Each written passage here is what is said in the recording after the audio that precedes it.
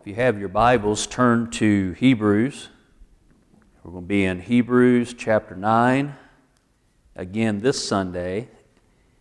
We're also going to be in some other places, so be ready to turn, because I'm going to mention something out of the Gospel of John that kind of goes along. In my mind, it's a perfect, because of where we're at in Hebrews, is a perfect thing to go look at. And I've talked about it before, but most of y'all don't remember, so I can preach about it again. It amazes me how quick we forget things, and there's so much in the Bible that I want to teach and preach. And it can be overwhelming when you feel like you don't have much time, as far as we only have Sunday mornings where we can get a decent amount of people coming in, and I want to preach everything. But our small minds can only handle so much. And, it needs to be effective. So, smaller portions, and then as a minister, you hope that people are encouraged and the curiosity is there to where they want to get into the Word of God on their own throughout the week. I was talking to a lady just the other day, and she knows that she should be in church. She goes to church every now and then, but she has so many questions. And I was just encouraging her to get into the Bible. If people think they don't open their Bibles until they go to church. And that's just so wrong. We need to have the Word of God ready to be opened on a daily basis. And, your schedule might not allow for you to read much, but then, there might be a certain day where you can read a little more to make up for not reading every single day, but it's a good idea to at least read something every day. And so I just hope that you're in the Word on your own, so that when you're out in the world, that you're actually speaking the Word of God in your everyday talk. When you speak to people, just Bible stuff needs to just come out. And, I watched the movie Nefarious again last night. If you don't remember the movie Nefarious, now there's been other movies in the past called Nefarious, but there's a book that was written right about the time COVID hit, and the man who wrote the book, his name is Steve Dace. He lives in the Midwest. It's called Nefarious Plot, and he sees the things that are happening in this country, just like Betty was talking about during the Joys and Concerns time. He sees the destruction of this country in that we as a people don't know the Word of God very well, and it's getting worse and worse over time. How we have pushed God out of all parts of our life, and there is an enemy that is very willing to come and fill the void. And we've seen it happen. So that movie, if you haven't seen it, it is now live streaming, which is a thing that I do not do. But Todd does. So I was keeping him updated on it, and it started live streaming, and I told him about it, and he's on it. So I went over there last night, and we watched the movie. He was blown away by it. He was very impressed. It is intense. it shows that the demons or the workers of the devil know the Word of God better than any of us. And they use that knowledge against us. They know how to manipulate it, turn it around. And this lawyer, not a lawyer, he's a psychiatrist that goes into the prison where this nefarious character is. And nefarious is the name of a devil who has possessed a man. And he goes through the whole explanation of how they get into a person. It takes time. And they do it so incrementally that no one really notices it. And eventually they get to the point where they can absolutely possess a person and cause that person to do things they don't want to do. And that's what the movie is about. A man who's on death row, and this psychiatrist has to go in and declare whether this man is insane, which is what has been done in previous times to where he does not go to the death penalty. But the demonic being that's inside of him wants the death penalty, but the person does not. And some of the things that are talked about throughout are the things that we're dealing with as a society in this country. The demon has told the psychiatrist that before you leave here today, you will have committed 3 murders. And the psychiatrist is like, this guy, he's out there. So the demon is actually bringing up a situation where this psychiatrist has, and I'm ruining the movie for you, I don't really care. I've watched it twice, and I would watch it again. If you ordered it and you tell me that you're watching it, let me know and I'll come over and watch it with you again. Because you pick up a little bit more each time you watch something. So this psychiatrist has, because his mother lived in Oregon, it was legal for his mother to go through assisted suicide, and he had to sign off on it. So this demon convinced this psychiatrist that because you weren't willing to wait anymore on the millions of dollar estate, that you were very happy inside that she went ahead and died now, and you can gain that inheritance sooner than later. And you could tell it bothered him extremely bad that he had touched on something that he thought was hidden just inside of him, and he got very angry with it. And he was going to storm out, but he ended up turning around and coming back and gathered himself, and he sat down at the table, and this nefarious demon looked at him and said, "James, are you ready for round 2? And he said, "I didn't know we were in a fight." And nefarious said, "That's why you're losing, James. We are in a spiritual fight in this country." Now, round 2 was this person sitting here who should have no idea about this psychiatrist's life. He said, "So how's Melanie doing?" And he turned around and looked at him and like, what do you mean? Well, that was this psychiatrist's girlfriend.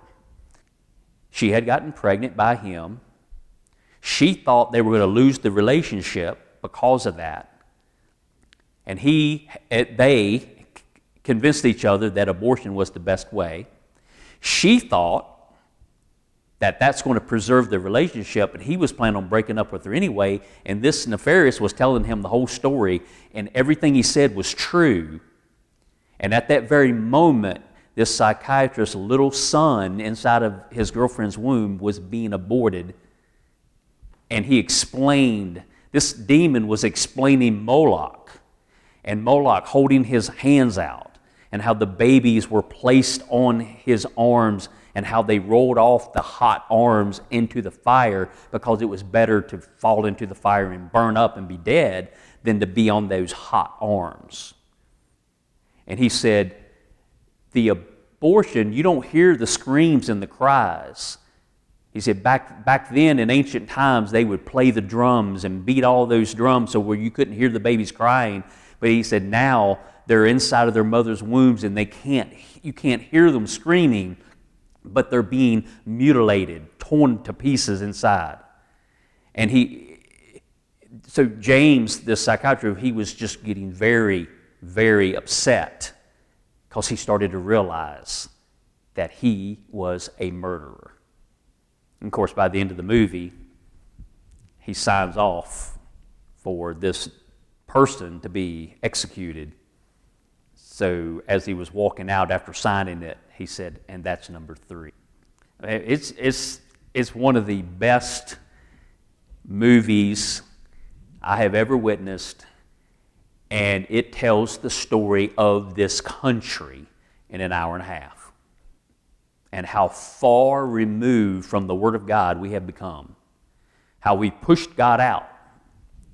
Now here's a book that I've been reading from Jonathan Cahn called The Return of the Gods. My mom's reading it, and a guy that I just a little work for, he just read it recently.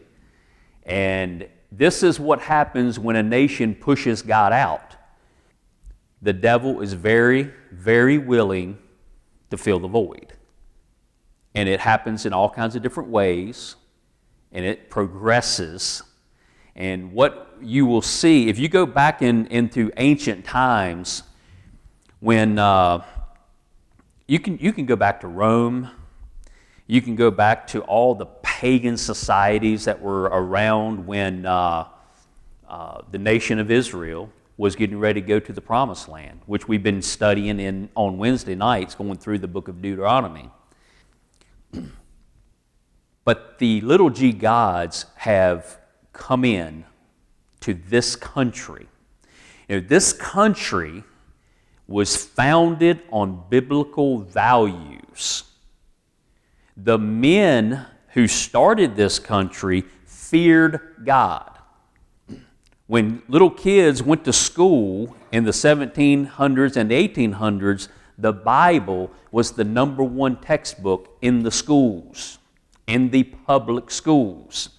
A lot of founding fathers were homeschooled, self-taught, and they read the Bible all the time. Even men who never professed salvation through Jesus Christ knew that they needed to know the Word of God and that there was a higher power that was in control, and you needed to do it His way. And if you did it His way and you honored Him in all things, He protected you. But mankind has a free will, and a man can say, I don't want your protection, I want to push God away, I want to be more free to do the things I want to do. It always leads to destruction.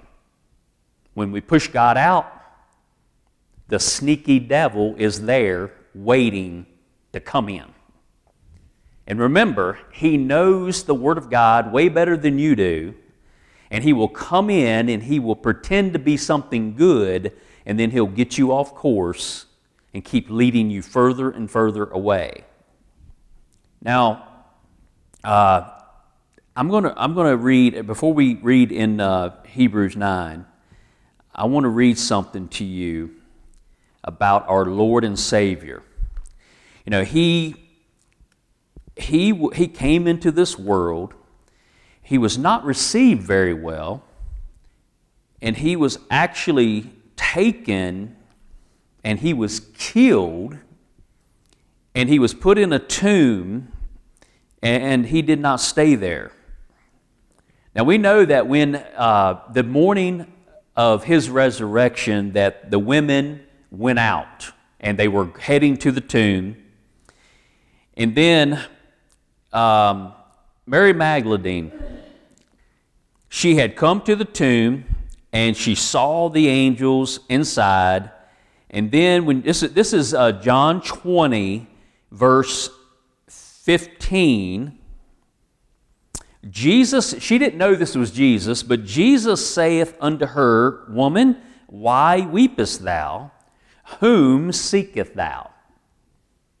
She, supposing him to be the gardener, saith unto him, Sir, if thou have borne him hence, tell me where thou hast laid him, and I will take him away. Jesus saith unto her, Mary.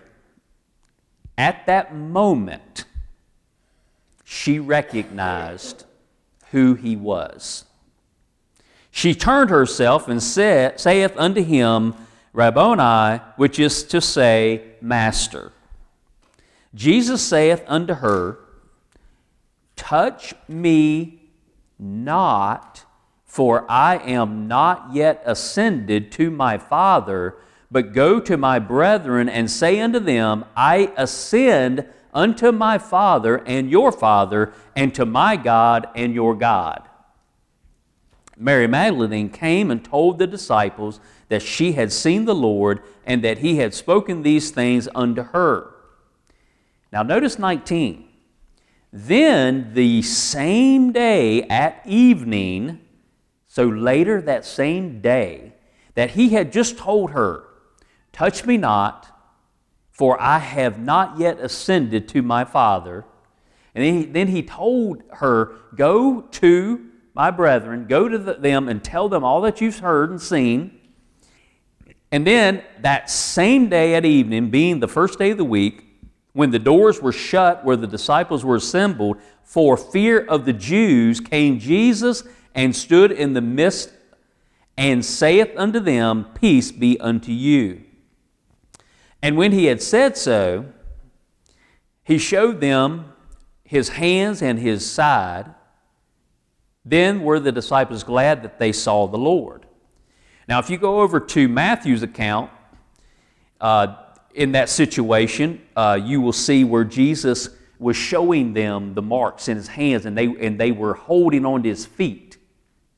So, the same day that he told Mary Magdalene, Don't touch, no touching, I got to go.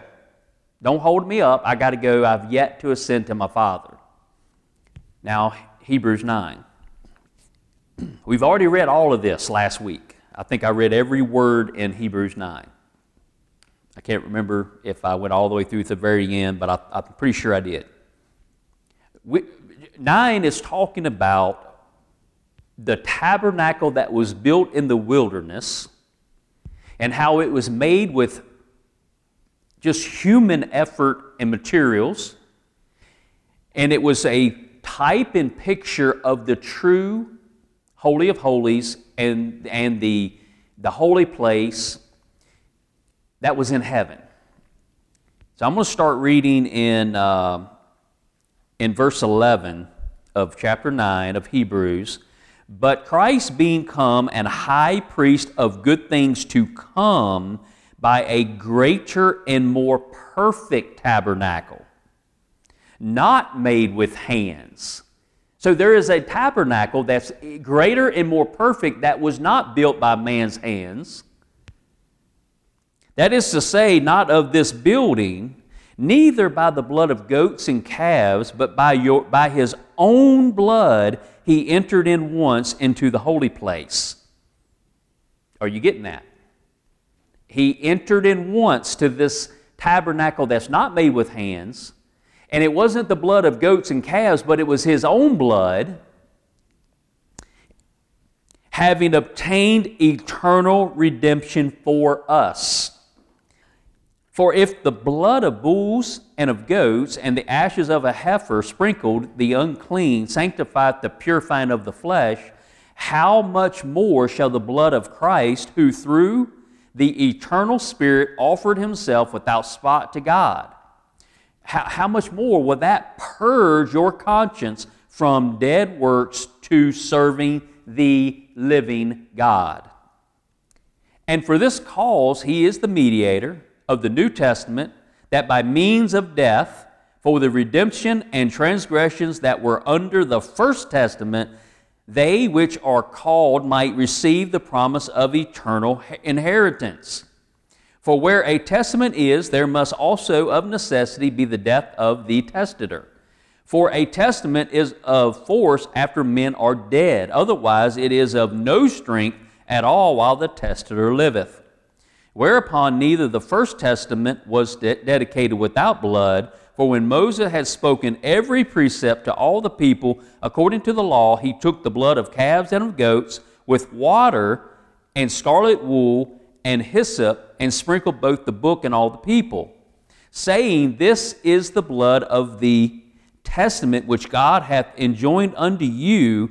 Moreover, he sprinkled with blood both the tabernacle and all the vessels of the ministry. And almost all things are by the law purged with blood, and without shedding of blood is no remission. Now, listen very closely. It was therefore necessary that the patterns, notice we have seen the signifying and the figure.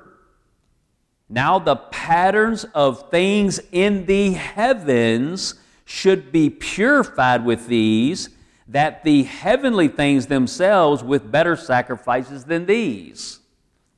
For Christ is not entered into the holy places made with hands, which are the figures of the true, but into heaven itself, now to appear in the presence of God for us. So what did Jesus do on that day when he told Mary Magdalene, Don't touch me, I have yet to ascend to the Father? I think by what I'm reading here that Jesus went to Calvary, he walked up on that hill, he went to the base of the cross, he took his blood and went to the Father in heaven, went into the outer courts, went into the holy place, and went into the holy of all, the most holy of all, the Holy of Holies, and he took his blood and put on the true mercy seat that the cherubim are looking inward and downward on, and sprinkled his blood on the mercy seat in heaven. And God the Father looked on that and said, That blood is sufficient for the salvation of mankind. And then Jesus was able to come back down here and actually touch, be with the people, eat a meal with them, because he had once and for all gone to the Holy of Holies in heaven and had sprinkled his blood. I think that's what happened that day, by what I'm reading right here. Nor yet that he should offer himself often, as the high priest entereth into the holy place every year with blood of others, for then must he often have suffered since the foundation of the world, but now once in the end of the world hath he appeared to put away sin by the sacrifice of himself. And as it is appointed unto men once to die, but after this the judgment, so Christ was once offered to bear the sins of many, and unto them that look for him shall he appear the second time without sin unto salvation. Now, one of the scenes in the movie Nefarious, James, who said he was an atheist, he didn't believe in none of that stuff, and Nefarious was laughing at him. Like, really? You think being an atheist and just denying all this is going to protect you? And James said, well, explain it all to me. Explain it all. You say you know all of this better than any human. Just explain it to me. And he's looking at a man who's about ready to die through electrocution. But he gets to talk to Edward. He gets to talk to him a couple times in the movie. Nefarious allows Edward to speak to him. And Edward is a way different person than Nefarious. And then Nefarious takes back over, and James says, explain all of this to me. And Nefarious explains all of the things that were happening and had happened in the past, the fall of the angels, how God, he said, and he would never say God, he would say the enemy. And Nefarious would never say Jesus, because he told James early that names have power. Names mean something. And he wouldn't say Jesus, he would say the carpenter. He said the enemy cheated. And then the carpenter showed up. And then he finally said, the best line in the whole movie, he said, after explaining it in perfect detail, explaining how everything is working, he said, the cross was our greatest mistake. The cross was our greatest mistake. Well spoken from a worker of the devil. They thought they were getting rid of him. And he said that, he's like, well, why are you punishing men? Why are you so adamant about destroying men, people? And the Pharisee said, our true goal is to hurt him, talking about God. That's our true goal. And we know that you people are made in his image, and he wants relationship with you, and when we get you off on the wrong path, and he talked about all the ways they got people off, and then he started talking about some other things, like hate speech, and he said, some things we didn't even come up with. Y'all came up with it on your own. You actually amaze us sometimes. But he said the main goal was to hurt him. And we knew if we took you down, it would hurt him. Now I'm going to read a little bit out of Ephesians. We got a few minutes. All right, I'm going to go to the middle of this. This is Ephesians. If you're quick and you want to turn there, you can turn there. This is Ephesians chapter 5. Notice the words here. This is 5:26, and it says that he might sanctify and cleanse it. He's talking about this is Paul was talking about what Jesus wanted to do with the church. You know what the church is? It's us being part of the body of Christ. That's the real church. When I say the church, I'm not talking about this building. I'm talking about individuals. Each and every one of you, if you are a true born-again child of God, you are part of the body of Christ. That Jesus might sanctify and cleanse it, the church, with the washing of water by the word. You are washed. How you know how to live as a Christian is the Word of God right here. And you're washed by it. Now, your salvation came from hearing about the Word of God, and your sins were washed away, but that's you personally, you individually must be washed with the blood of Jesus. That's what cleanses you of your sins. Now, as a church, we are washed in the water, which is the Word. See the difference? That he might present it to himself a glorious church, not having spot or wrinkle or any such thing, but that it should be holy and without blemish. Now, as far as the church is concerned, and look at what this is stuck right in the middle of. Have you noticed it? This is stuck right in the middle of marriage between a man and a woman. Do you see it? All right, so we're going to back up. And this is very doctrinal book of Ephesians. We are in 20, it says, we are to be giving thanks. This is after speaking to ourselves in hymns, psalms and hymns and spiritual songs, singing and making melody in your heart to the Lord, giving thanks always for all things unto God and the Father in the name of our Lord Jesus Christ. Now, this is going to seem like a very carnal, human thing that we're to do, but this is way deeper than that. It says, submitting yourselves one to another in the fear of God. Submitting, each one of us submitting. Now this is talking about the married life. Wives, submit yourselves unto your own husbands as unto the Lord. For the husband is the head of the wife, even as Christ is the head of the church, and he is the Savior of the body. Therefore, as the church is subject unto Christ, so let the wives be to their own husbands in everything. Now, has that been attacked by our society like nothing else? I mean, that has been attacked big time. That nefarious dude that's in that movie, he comes around and he starts to give women their freedom.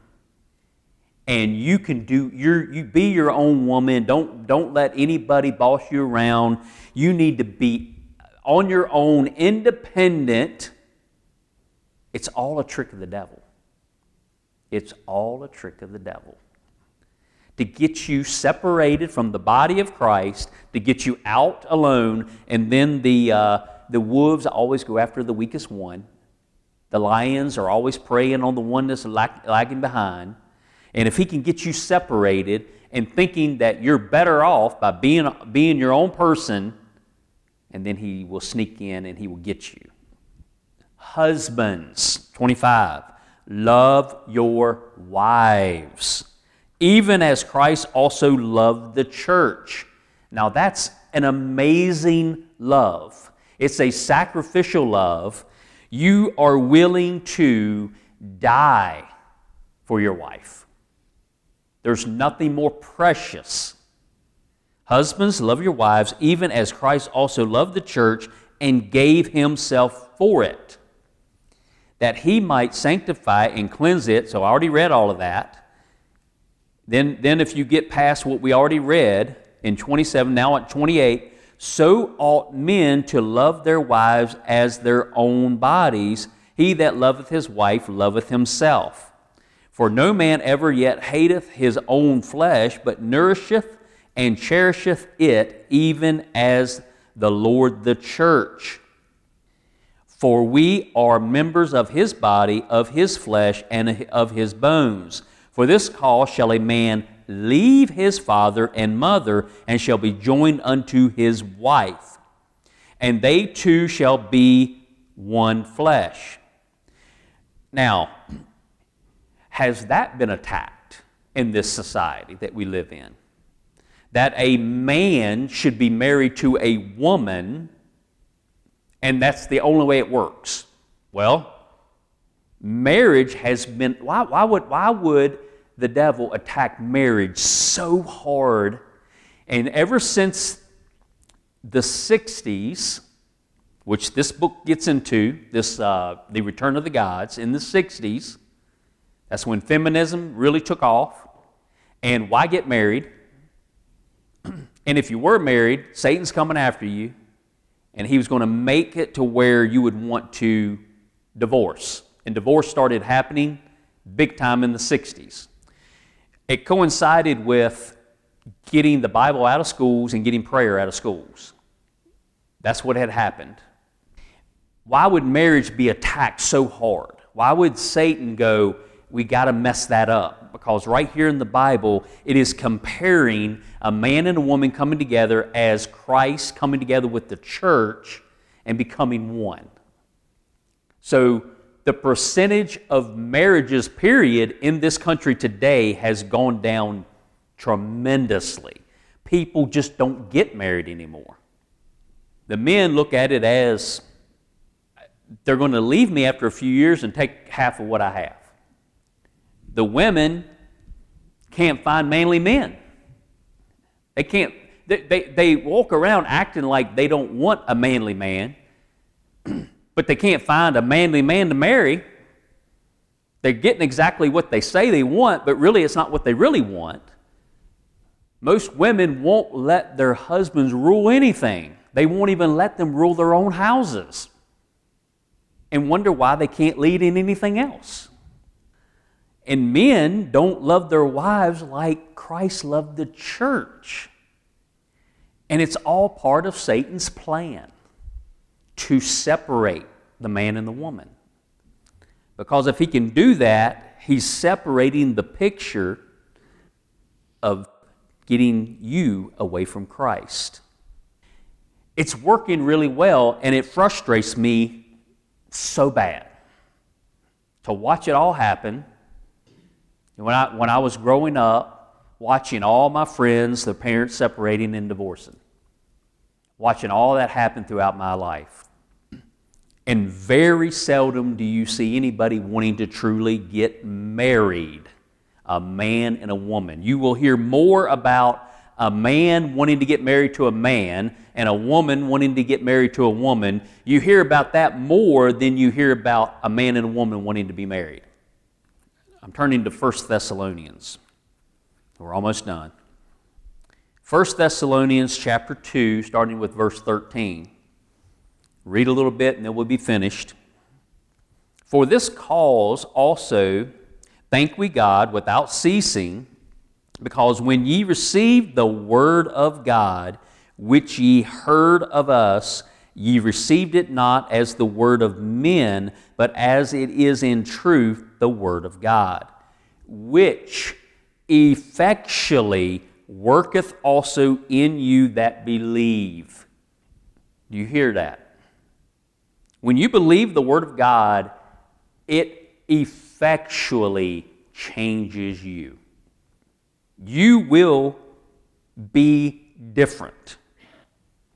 For ye, brethren, became followers of the churches of God, which in Judea are in Christ Jesus, for ye also have suffered like things of your own countrymen, even as they have of the Jews, who both killed the Lord Jesus and their own prophets, and have persecuted us, and they please not God, and are contrary to all men.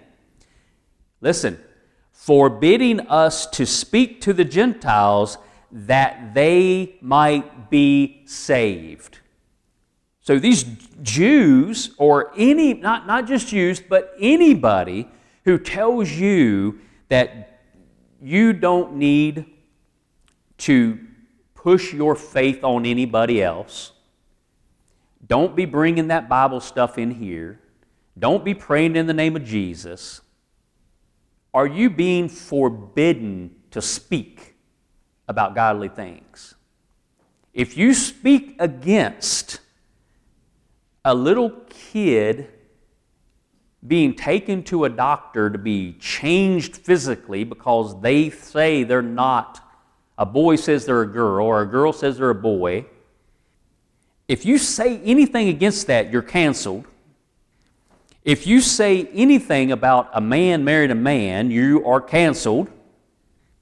Now, forbidding us to speak to the Gentiles that they might be saved. We are being shut up as believers in Jesus Christ. And when that happens, people might not get saved. To fill up their sins always, for the wrath is come upon them to the uttermost. But we, brethren, being taken from you for a short time in presence, not in heart, endeavored the more abundantly to see your face with great desire. Wherefore we would have come unto you, even I, Paul, once and again, but Satan hindered us. I recommend watching the Nefarious movie. It's intense, it's tough. If you don't like scary stuff, you have bad dreams sometimes, it might be tough on you, but pray before you watch it. And read a book like this, The Return of the Gods, and you'll see how it's all playing out. But most importantly, read your Bibles. Please read the good Word of God. Satan's got a plan, and he wants to hinder us, and he is using all kinds of people in this world that think they're free. They're free. There's more slaves in the world today than there were at any other time in history, but we think we're free. Satan is doing a very good job at what he does best, and we are doing a very poor job of recognizing it and fighting against it. Let's pray. Heavenly Father, help us to wake up. Help us to be not afraid of being persecuted for standing on your word. Help us to be bold. Help us to trust your word. And Father, give us the opportunities to share your love with those who need to know you. Thank you, Father.